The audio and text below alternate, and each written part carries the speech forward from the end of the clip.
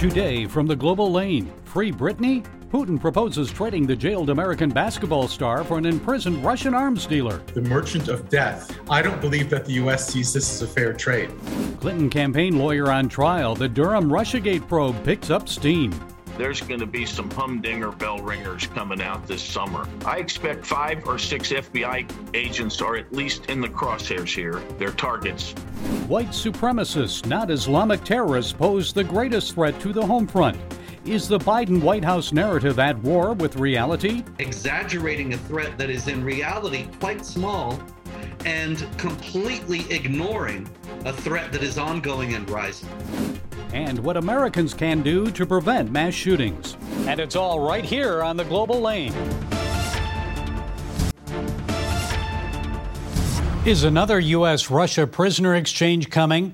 Talks are reportedly underway to trade a jailed American women's NBA star for a Russian arms dealer. Brittney Griner was jailed in Russia last February after customs officials there allegedly found vape cartridges containing hash oil in her luggage. Well, here with more is Aaron Solomon, Chief Legal Analyst for Esquire Digital. Aaron, thanks for being with us. So I know you've been following this story closely. What are the chances Brittney Griner will soon be released? Thanks very much for having me. I know this is an important story for all of your viewers. In my opinion, 6 months from now, we could have the same conversation. And sadly, Brittney Griner is going to remain a political detainee in Russia. I don't think that this is going to resolve too fast. Well, why is that?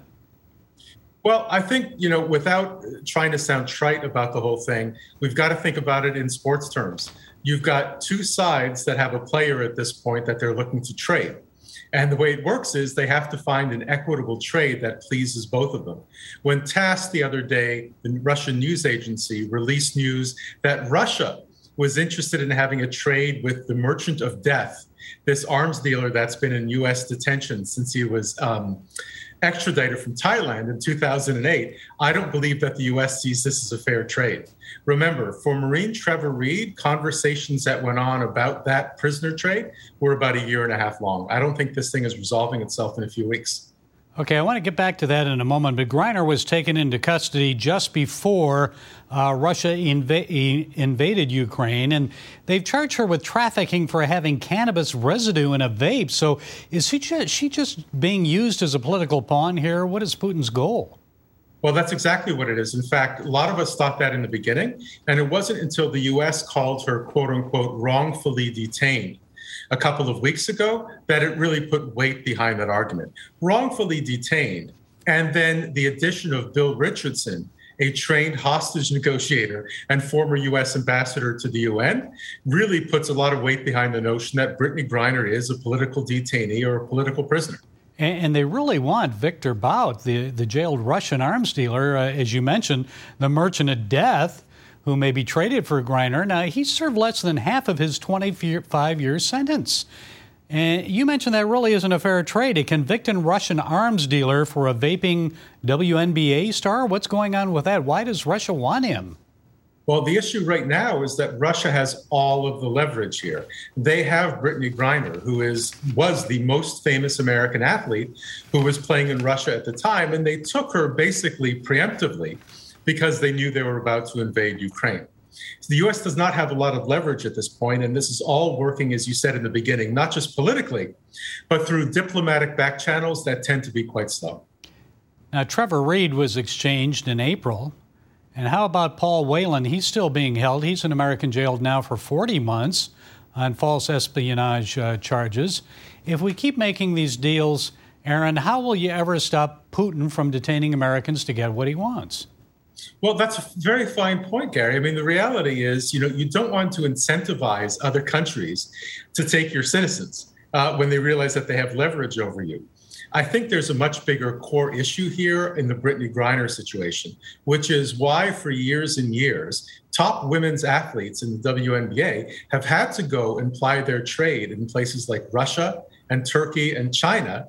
And the reality is because the business model in that league isn't working for them. Well, how is Griner doing now through all of this? Does she even know that there's a war going on in Ukraine and that she's being used politically in negotiations between the U.S. and Russia? That's a great question. Now, supposedly, she does have some access at this point to the U.S. diplomatic corps, so I'm sure that she's been briefed about the facts of the situation. That doesn't change her own reality, which is that Russia, unlike the United States, does not have rule of law. So we have to separate ourselves in our own minds from expecting things in Russia with Brittany Griner to happen like they would if a Russian were detained in the United States. Okay, we'll wait and see what happens. But as you say, it may be a little longer than we think. Aaron Solomon, thank you for providing us with those insights. We appreciate it. Thanks for having me. 19 months after the start of John Durham's investigation into the origins of the Trump-Russia scandal, the special prosecutor's first trial is now underway in Washington, D.C. On trial is Michael Sussman, a lawyer accused of lying to the FBI about his connection to the Clinton campaign. Well, joining us to discuss the trial, Durham's investigation, and Russia-Ukraine connections is former federal prosecutor John O'Connor. John, it's so good to talk with you again. So in your opinion, how strong is Durham's case against Michael Sussman? Well, this may be one of his weaker cases, and there are two reasons.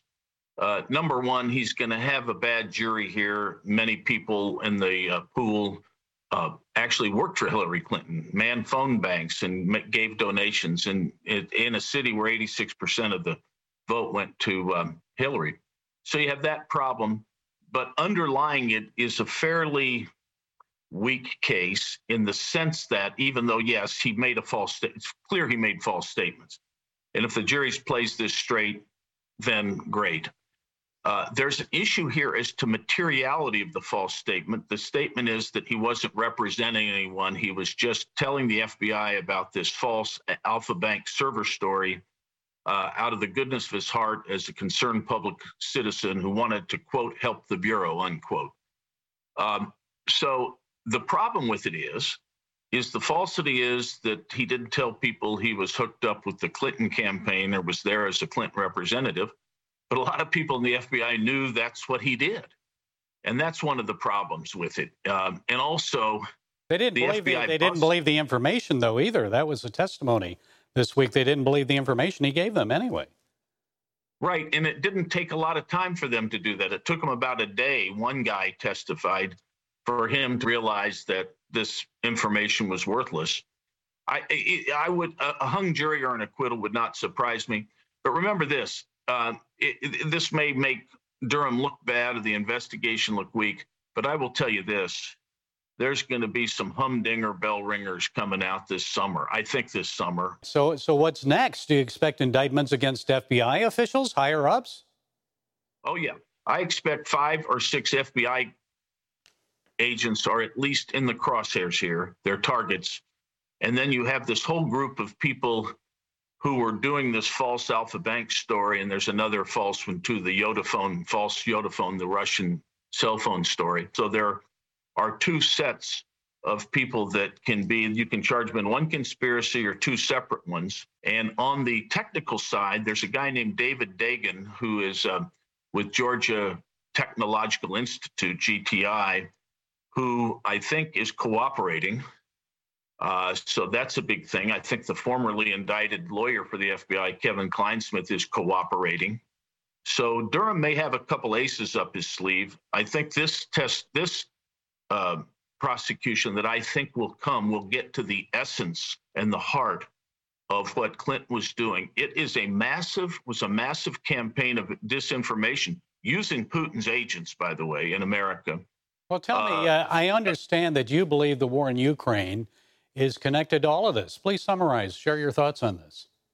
Well, sure. Putin wanted Hillary to win. There's no doubt because of all the largesse she had bestowed on him, from the uranium sales to the dual-use technology she transferred to Russia to help Skolkovo, all this Russian reset stuff. Putin loved Hillary. She was doing everything that he wanted. Now, sometimes there are a few bucks attached, and that's what her motive was. So, yes. Now, he tried to get her elected. Everyone involved in the Steele dossier was a Russian agent, literally.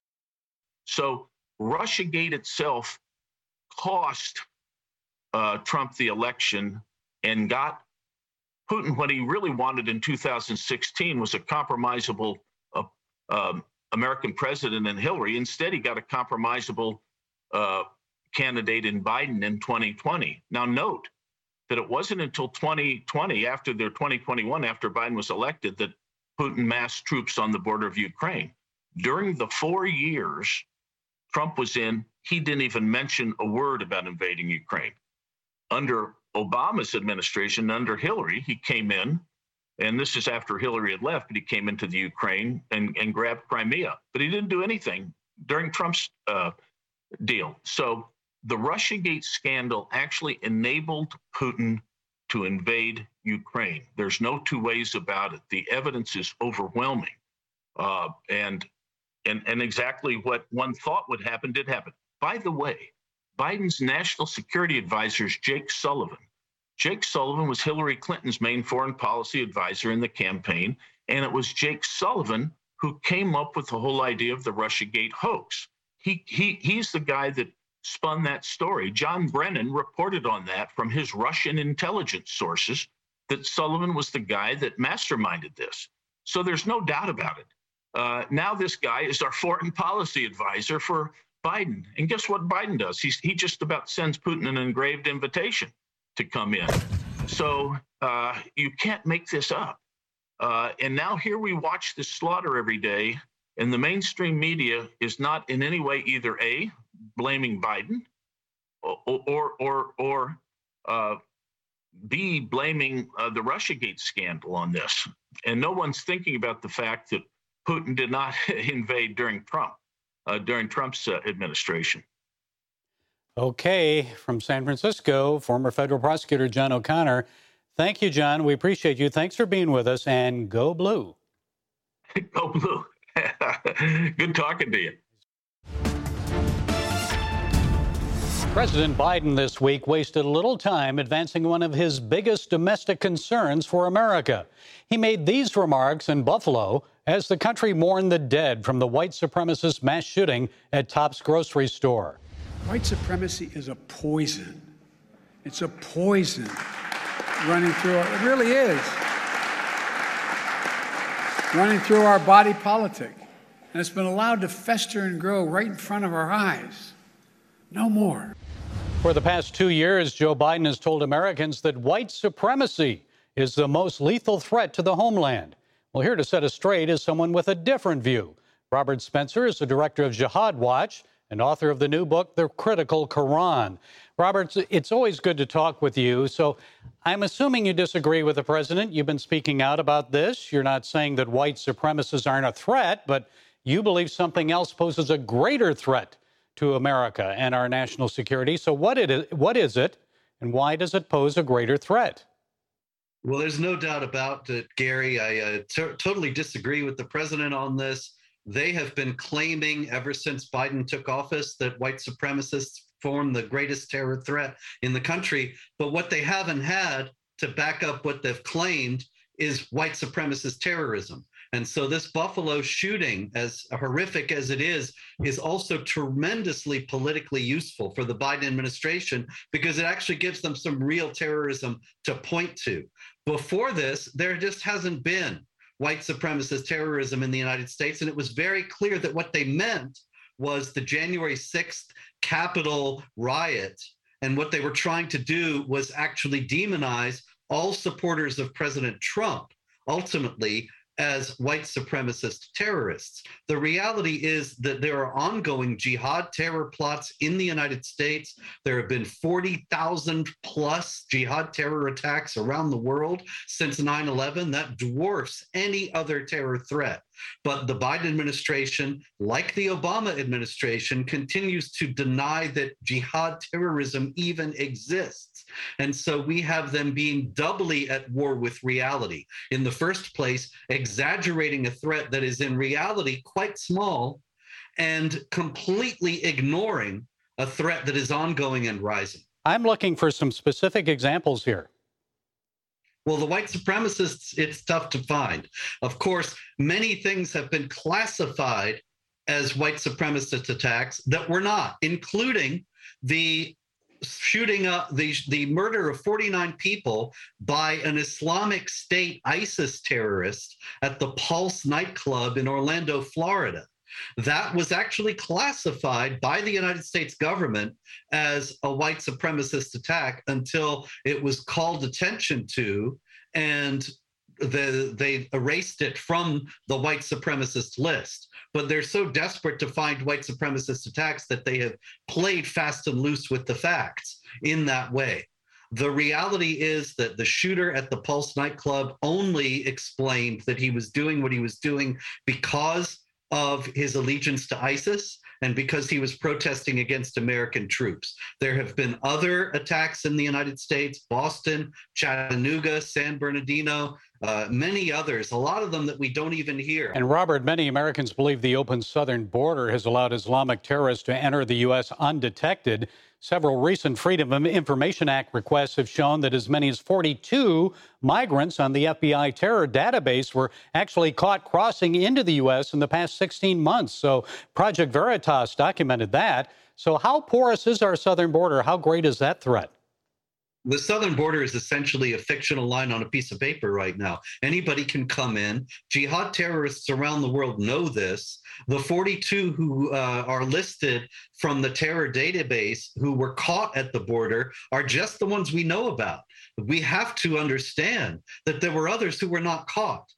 That at any time in any group, the number of people who are caught is only a smaller percentage of the number of people who made the attempt. And so there is just no doubt whatsoever that there are jihad terrorists in the United States right now who have crossed over from the southern border. Many more are coming. There are also the Afghan refugees. And the administration has admitted that the vast number of the tens of thousands of Afghan refugees who are now in the United States were not vetted. And even the vetting is just on the basis of criminal and terrorist databases that go by names. There was a brisk business in Kabul toward the end of the American presence there in fake identification. And so it's very easy to not show up on those lists. Those lists are necessarily incomplete. And so we also don't know how many Afghan jihad terrorists may be in the country right now. And your new book, it's The Critical Quran. It's a new English transliteration of the Islamic holy book, explained through historical research, key Islamic commentaries. Tell us a little bit about it. Why did you write it? The Critical Quran is a new translation that is clear. And I wrote it because a lot of the older translations actually try to cover up rather than reveal what the Quran really says, particularly when it comes to the passages that are used to justify violence and terrorism. So in this translation, they're completely clear. There's also commentary, because anybody who's ever spoken with Muslims will know they always say, well, you're taking that out of context, or that's not how we understand it. So this one shows the context, and it shows how mainstream Islamic commentators have understood the various passages. So the Critical Quran is a book that actually explains fully why there is so much Islamic terrorism, why there's so much violence in the Islamic world, as well as misogyny and so much else. Okay, I always urge Christians to be prayed up before they read the Quran. Robert Spencer, director of Jihad Watch, author of the new book, The Critical Quran. Thanks for setting us straight today. We appreciate you, Robert. Thank you. Always good to talk to you. As Americans grieve the senseless loss of life in Buffalo, New York, and Laguna Woods, California, those shootings, Americans on the left think tougher gun laws will help prevent more evil acts in the future. But New York already has a tough gun law, the New York SAFE Act. The law bans assault weapons and open carry. It requires gun registration, licensing, background checks, and allows for red flag opportunities. The law didn't prevent the alleged Buffalo shooter from carrying out mass murder. Those who intend to do evil always seem to do evil despite restrictive laws. Radio host conservative commentator Eric Erickson recently wrote that the Buffalo killer, quote, fell under the spell of others who filled his head with twisted truths and lies. Erickson believes the country suffers from a spiritual problem, not a political or partisan one. He writes, where God is not, evil is. God is not with us. The American nation, its politicians, and its people have pushed him out of their lives, and evil creeps into the void they've all created. Erickson is right. Godlessness and evil have overtaken our society only because we've allowed it to happen. It all started in 1962 when atheist Madalyn Murray O'Hair was allowed to push prayer out of public classrooms. That's when America said we no longer want God in our schools. Then in 1973, the U.S. Supreme Court made another ruling that allowed the taking of innocent life. More than 60 million babies have perished in America since the Roe v. Wade decision. Yes, folks, we rejected God and embraced a culture of death. And today, psychopaths uncaringly open fire on innocents as if they're trying to claim victory in some video game fantasy world. And then we wonder why it's happening. Unfortunately and tragically, we'll likely see more mass shootings, not because we lack tough gun laws, but because we lack decency and morality. So what else can we do to reverse this madness? We can start by embracing a biblical worldview and sharing that view with our children. Yes, get back to God. We recently told you about a George Barna study that found while 67% of American parents with preteens identify as Christian, only 2% actually possess a biblical worldview. You think maybe that's why evil is spreading? How can we teach children godliness, righteousness, and decency when we don't believe it or practice it ourselves? Barna says you can't give something you don't have. Focus on the Family's Dr. Danny Huerta believes churches and parents can play a big role in helping kids learn godly truths. Rather than trying to control a child or trying to take ownership of a child's behaviors, it's about influence, and that begins with you. Yes, it begins with us. And although a majority of Americans may not hold a biblical worldview, pollster George Barna remains optimistic that the culture can be turned around. The reality is we have a remnant of about 15 million adults across the country who possess a biblical worldview. That's a huge remnant. So God could certainly use them to turn around this culture. Yes, the creator of this world, not the government, can easily turn it around. All we need to do is sincerely turn our hearts to God and ask for help. And let's remember the words of Proverbs 10:25. When the storm is swept by, the wicked are gone, but the righteous stand firm forever. Well, that's it today from the Global Lane. Be sure to follow us on the CBN News and NRB channels, social media, and our broadcast affiliates. And until next time, be blessed.